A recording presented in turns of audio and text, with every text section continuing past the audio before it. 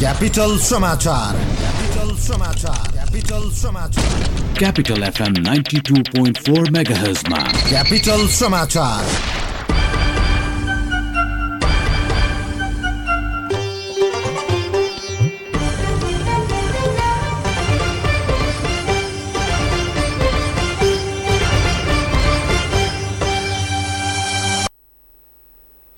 नमस्कार।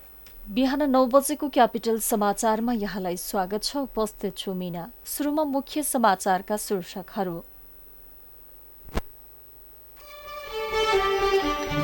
प्रतिनिधि सभाको बैठक आज पनि बस्दै नागरिकता विधेयक फिर्ता लिने प्रस्ताव प्रस्तुत गर्ने कार्यसूची। सीमा क्षेत्रमा चुनौती बढ्दै जस्तोसुकै परिस्थिति आए पनि सुरक्षाका लागि तयार रहेको प्रधान सेनापति शर्माको भनाई। सबैले चनाखो भएर काम गर्नुपर्नेमा जोड। रुसलाई युद्धको मैदानमा पराजित गरेर देखाउन पश्चिमा मुलुकहरूलाई पुटिनको चुनौती। वार्ताकै माध्यमबाट युक्रेन युद्धको अन्त्य गर्ने विकल्प खुल्ला। र घरेलु टोली इङ्ल्याण्ड विरुद्धको पहिलो टी20मा भारत विजयी, इङ्ल्याण्ड 50 रनले पराजित। क्यापिटल मिडिया ग्रुपद्वारा प्रस्तुत क्यापिटल समाचार capital radio, capital television HD तथा मोबाइल एप सीएमजी मार्फत संसारभरकै साथ सुन्दै तथा हेर्दै हुनुहुन्छ। साथै हामीलाई गण्डकी प्रदेशमा रेडियो सारङ्गी 93.8 मेगाहर्ज, प्रदेश 1 मा रेडियो सारङ्गी 11.3 मेगाहर्ज र सप्तरङ्गी एफएम 11.6 मेगाहर्ज सहित देशभरका विभिन्न 35वटा रेडियो स्टेशनबाट एकैसाथ सुनिरहनु भएको छ। हामीलाई अनलाइनमा cfmonio.com र radiosaranggi.com बाट पनि संसारभरकै साथ सुन्न सकिन्छ। समाचार अब विस्तारमा। प्रतिनिधि सभाको बैठक आज पनि बस्दैछ। संसद भवन नयाँ बानेश्वरमा आज दिउँसो 2 बजे बस्ने बैठकमा राज्य व्यवस्था तथा सुशासन समितिका ज्येष्ठ सदस्य मुकुन्द न्यौपानेले नेपाल प्रहरी र प्रदेश प्रहरी कार्य सञ्चालन, सुपरिवेक्षण र समन्वय, पहिलो संशोधन विधेयक सम्बन्धी समितिको प्रतिवेदन पेश गर्ने कार्यसूची रहेको छ। सचिवालयका अनुसार गृहमन्त्री बालकृष्ण खाँडले नेपाल नागरिकता पहिलो संशोधन विधेयक 2075 फिर्ता लिने प्रस्ताव पनि आज नै संसदमा प्रस्तुत गर्नुहुनेछ। यसैगरी शिक्षा, विज्ञान तथा प्रविधि मन्त्री देवेन्द्र पौडेलले योगमाया आयुर्वेद विश्वविद्यालय विधेयक 2076 संसदमा प्रस्तुत गर्ने कार्यसूची रहेको छ।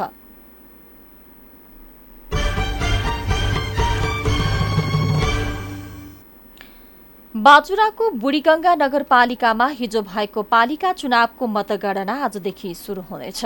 मतगणनाका लागि केही बेरमा सर्वदलीय बैठक बस्न लागेको निर्वाचन अधिकृत लक्ष्मण कडायतले जानकारी दिनुभयो। हिजो रातिदेखि नै मतगणना शुरू गर्ने योजना बनाएको भए पनि मतपेटीका संकलन, मुचुल्का उठाउने लगायतका काममा ढिलाइ भएको र कर्मचारी तथा दलका प्रतिनिधिले पनि थकाइका कारण आजदेखि मात्रै गणना शुरू गर्ने सहमति गरेको कडायतले बताउनुभयो। बुढीगंगामा 13,659 जना मतदाता मध्ये 9,128 अर्थात् 66.83% मतदान भएको थियो। बुढीगंगामा गत वैशाख 30 गते नै पालिका चुनाव भए पनि बुथ कब्जा भएको भन्दै विरोध भएपछि निर्वाचन आयोगले हिजो पुनः चुनाव गरेको हो। बुढीगंगाको मेयरमा कांग्रेसबाट रंग बहादुर खाती र एमालेबाट राम बहादुर बानियाले उम्मेदवारी दिनुभएको छ।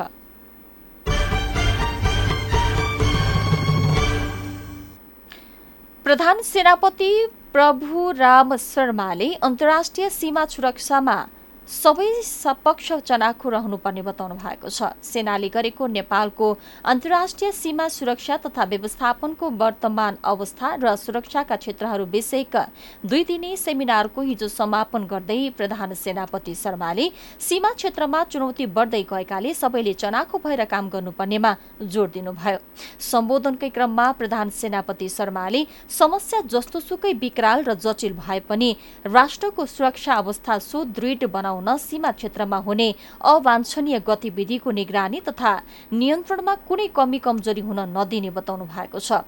सीमा क्षेत्रमा सम्बद्ध सबै सरकारी निकायहरू बीच निरन्तर समन्वय र सहकार्य अपरिहार्य रहेको समेत प्रधान सेनापति शर्माले बताउनु भएको छ।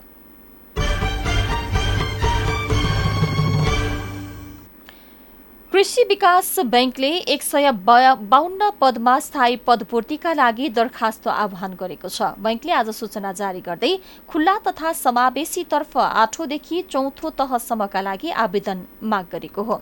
बैंकले 5 अधिकृत अर्थात् शाखा प्रमुख, 47 व्यवसाय अधिकृत, 17 कम्प्युटर अधिकृत, 3 इन्जिनियर र 12 जना कर्जा अधिकृतका लागि आवेदन मागेको छ। त्यस्तै 23 व्यवसाय सहायक, 6 कानून सहायक, 5 ऋण सहायक र 4 लेखापालका लागि आवेदन दिन सकिनेछ।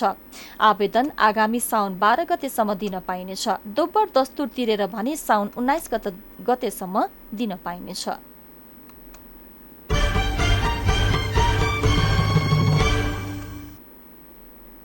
बजारमा खाद्य वस्तु जस्तै गरी केही औषधि र भिटामिनजन्य औषधिको जथाभावी बिक्री भइरहेको पाइएको छ। यसरी बिक्री वितरण भइरहेका औषधि तथा भिटामिनले स्वास्थ्यमा असर पारिरहेको भन्दै औषधि व्यवस्था विभागले त्यस्ता औषधि प्रयोग नगर्न आग्रह गरेको छ।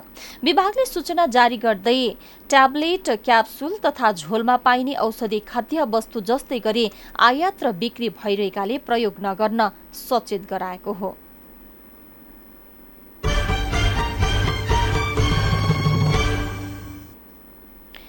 पूर्वी अफ्रिका र भारतमा देखिएको नैरोबी फ्लाई संक्रमणसँग मिल्दोजुल्दो लक्षण भएका बिरामी नेपालमा पनि फेला परेका छन्। कञ्चनपुरको भीमदत्त नगरपालिका र झापाको मेचीनगर नगरपालिकामा सम्भावित लक्षण भएका बिरामी फेला परेका हुन्। भीमदत्त नगरपालिका 18 का तारा दत्त जोशीले आफूलाई बुधबार रातिदेखि नैरोबी संक्रमणका लक्षणहरू देखिएको बताउनु भएको छ। जोशीले कौशीमा बसिरहेको समयमा केही आएर नाडीमा बसे जस्तो लागेको र केही बेरपछि सो वस्तु बसेको ठाउँमा चिसो महसुस भएर पोल्न थालेको बताउनुभयो। हिजो बिहानसम्म आफ्नो नाडीमा छाला डढेको र घाउ बढ्दै गएको उहाँले बताउनु भएको छ। नगरभित्र आफू जस्तै 4 जनालाई नैरोबी फ्लाईको संक्रमणसँग मिल्दोजुल्दो लक्षण देखिएको जोशीले बताउनु भयो। उता झापाको मेचीनगर नगरपालिकामा पनि 4 जनामा नैरोबी फ्लाई संक्रमणको लक्षण सहितका बिरामी देखिएको स्थानीयले बताएका छन्। एपिडेमियोलोजी तथा रोग नियन्त्रण महाशाखाका कीटजन्य रोग नियन्त्रण शाखा प्रमुख डाक्टर गोकर्ण दाहालले भने हालसम्म महाशाखामा नैरोबीको केस रिपोर्ट नभएको बताउनु भएको छ। तर विश्वका 20 भन्दा बढी देशमा नैरोबी फ्लाईको संक्रमण फैलिएको र छिमेकी देश भारतमा पनि यसको संक्रमण बढ्दै गएकाले नेपालमा पनि सो केस नहोला भन्न नसकिने बताउनु भएको छ।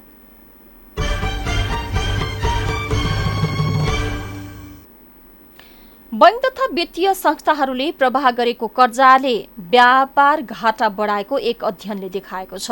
बैंक तथा वित्तीय संस्था परिसंघ नेपालले त्रिभुवन विश्वविद्यालय केन्द्रीय अर्थशास्त्र विभागसँगको सहकार्यमा गरेको अध्ययन प्रतिवेदनका अनुसार व्यापार घाटा बढ्नुको प्रमुख कारण रेमिट्यान्स र बैंक तथा वित्तीय संस्थाबाट निजी क्षेत्रमा प्रवाह हुने कर्जा हो। रेमिट्यान्सले बैंकमा निक्षेप बढाएको र बैंकले कर्जा लगानीको हिसाबले व्यापार घाटा बढाएको अध्ययनले देखाएको छ।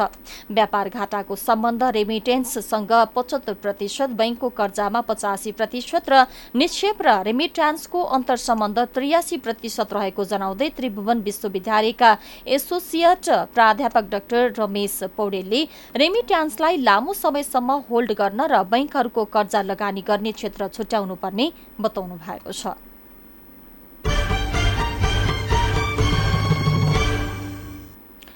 संघीय मामिला तथा स्थानीय विकास मन्त्रालयले असार 10 गतेभित्र नगरसभामा बजेट पेश नगर्ने स्थानीय तहको विवरण संकलन गर्न सुरु गरेको छ।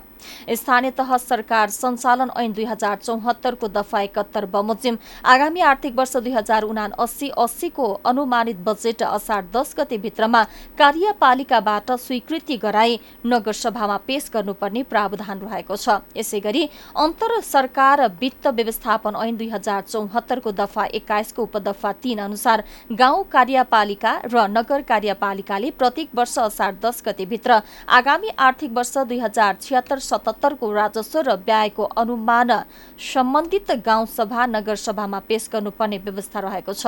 त्यसरी पेश गरेको बजेट असार मसान्तसम्ममा नगरसभा गाउँसभामा पारित गर्नुपर्ने प्रावधान छ।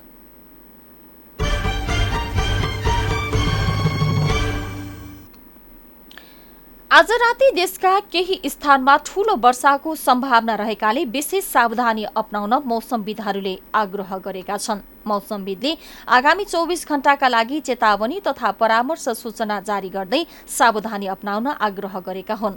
मौसमविद सजिना साक्याका अनुसार राति प्रदेश 1 मध्य प्रदेश बागमती गण्डकी लुम्बिनी कर्णाली र सुदूरपश्चिमका केही स्थानमा ठूलो वर्षाको सम्भावना छ। राति लगातार जसो झरी पर्ने अनुमान गरिएको छ। यसले गर्दा पहाडी क्षेत्रमा बाढी पहिरो र तराईमा डुबानको जोखिम रहेकाले सतर्कता अपनाउन आग्रह गरिएको छ। भोलि पनि गण्डकी लुम्बिनी कर्णाली र सुदूरपश्चिम प्रदेशका केही स्थानमा भारी वर्षाको सम्भावना छ। मनसुन थप सक्रिय हुने भएकाले आज रातिदेखि धेरै ठाउँमा पानी पर्ने अनुमान गरिएको छ। मनसुनी न्यूनचापीय रेखा अहिले पश्चिमी भूभागबाट उत्तरतिर सर्दै गएकाले पश्चिमी क्षेत्रमा धेरै पानी पर्ने अनुमान गरिएको मौसमविदले बताएका छन्। यस्तै आज दिउँसो पनि केही ठाउँमा पानी पर्ने सम्भावना छ। अन्तर्राष्ट्रिय समाचार। रुसी राष्ट्रपति भ्लादिमिर पुटिनले रुसलाई युद्ध भूमिमा पराजित गरेर देखाउन पश्चिमा मुलुकहरूलाई चुनौती दिएका छन्। रुसी संसदमा बोल्दै राष्ट्रपति पुटिनले रुसले युक्रेनमा गरिरहेको सैन्य कारबाही नाम मात्रैको युद्ध हो भन्दै पश्चिमा देशहरूले भने सोही सङ्घर्षमा रुसलाई टेस्ट गर्न खोजेको तर्क गरेका छन्। राष्ट्रपति पुटिनले युक्रेन युद्धले एक ध्रुवीय विश्वलाई बहुध्रुवीय बनाउने दावी पनि गरेका छन्। पश्चिमा मुलुकहरूले अन्तिम युक्रेनी जीवित रहेसम्म युक्रेन युद्धलाई सहयोग गर्ने कुरा पनि सुनिरहेको भन्दै उनले त्यो नै युक्रेनी जनताका लागि दुर्भाग्यपूर्ण हुने पनि बताएका छन्। पश्चिमा देशहरूले रुसी अर्थतन्त्र विरुद्ध पनि नक्कली युद्ध लडिरहेको भन्दै उनले रुस सबै तरिकाका साथ अघि बढेको बताएका छन्। उनले संसदमा सम्बोधनका क्रममा वार्ताबाट युक्रेन युद्धको अन्त्य गर्ने विकल्प खुल्ला गरेको र आफूहरू शान्ति वार्ताका लागि तयार रहेको बताएका छन्।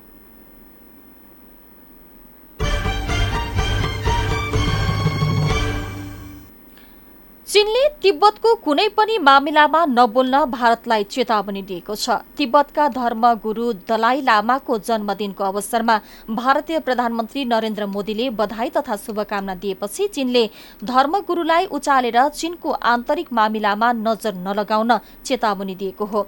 चीनिया विदेश मन्त्रालयका प्रवक्ता झाओ लिच्यानले पत्रकार सम्मेलनमा तिब्बतको बारेमा बोल्दा भारतले चीनको आन्तरिक मामिला र चीनसँग भएका सम्झौताको स्मरण गर्नुपर्ने बताएको भारतीय एनडीटीभीले जनाएको छ। निर्वाचनमा रहेका चीन विरोधी एक धार्मिक र विवादित व्यक्तिलाई भारत र अमेरिकाले उचालेर विवाद बढाउने काम नगर्न चीनले भारत र अमेरिकालाई चेतावनी दिएको खबरमा उल्लेख छ। यसैबीच इन्डोनेसियामा चलिरहेको G20 देशहरूको शिखर सम्मेलनको क्रममा भारतीय विदेश मन्त्री एस जयशंकर र चीनिया विदेश मन्त्री वाङ यीले झण्डै 1 घण्टा वार्ता गरेका छन्। खेल समाचार। र इङ्ल्यान्डसँगको पहिलो टी20 क्रिकेट भारतले जितेको छ। साउथह्याम्पटनमा आज बिहान सकिएको खेलमा भारतले इङ्ल्यान्डलाई 50 रनले हराएको हो। भारतले दिएको 179 रनको लक्ष्य पछ्याएको इङ्ल्यान्ड 3 बल बाँकी छँदै 148 रनमा अल आउट भएको थियो। इङ्ल्यान्डका मोइन अलीले सर्वाधिक 36 रन बनाएका छन्। बलिङतर्फ भारतका हार्दिक पाण्डेले 4 तथा असरदीप सिंह र युजवेन्द्र चाहलले 2-2 विकेट लिएका थिए। यसअघि टस जितेर ब्याटिङ गरेको भारतका लागि हार्दिक पाण्डेले 51 रन बनाएका छन्। भारतका अन्य ब्याटम्यान्सले भने आक्रामक ब्याटिङ गरेका थिए। यी दुई देशबीच 3 खेलको टी20 र 3 खेलको 1 दिवसीय श्रृङ्खला हुँदैछ। यसअघि सकिएको 5औं टेस्ट क्रिकेटमा इङ्ल्यान्डले 378 रनको लक्ष्य पूरा गर्दै आफ्नो टेस्ट इतिहासमा सबैभन्दा धेरै रनको लक्ष्य पूरा गर्ने रेकर्ड बनाएको छ। खेल समाचारसँगै बिहान 9 बजेको क्यापिटल समाचार सकियो। अन्त्यमा मुख्य समाचारका शीर्षकहरू फेरि एकपटक। प्रतिनिधि सभाको बैठक आज पनि बस्दै नागरिकता विधेयक फिर्ता लिने प्रस्ताव प्रस्तुत गर्ने कार्यसूची। सीमा क्षेत्रमा चुनौती बढ्दै जस्तोसुकै परिस्थिति आए पनि सुरक्षाका लागि तयार रहेको प्रधान सेनापति शर्माको भनाई। सबैले चनाखो भएर काम गर्नुपर्नेमा जोड। रुसलाई युद्धको मैदानमा पराजित गरेर देखाउन पश्चिमा मुलुकलाई पुटिनको चुनौती। वार्ताकै माध्यमबाट युक्रेन युद्धको अन्त्य गर्ने विकल्प खुल्ला। र घरेलु टोली इङ्ल्यान्ड विरुद्धको पहिलो टी20मा भारत विजय, इङ्ल्यान्ड 50 रनले पराजित। अवस्था बिहान 9 बजेको क्यापिटल समाचार सकियो। हामी मध्याह 12 बजे अर्को समाचारका साथ उपस्थित हुनेछौँ। अहिलेलाई मिना बिदा हुन्छु। नमस्कार।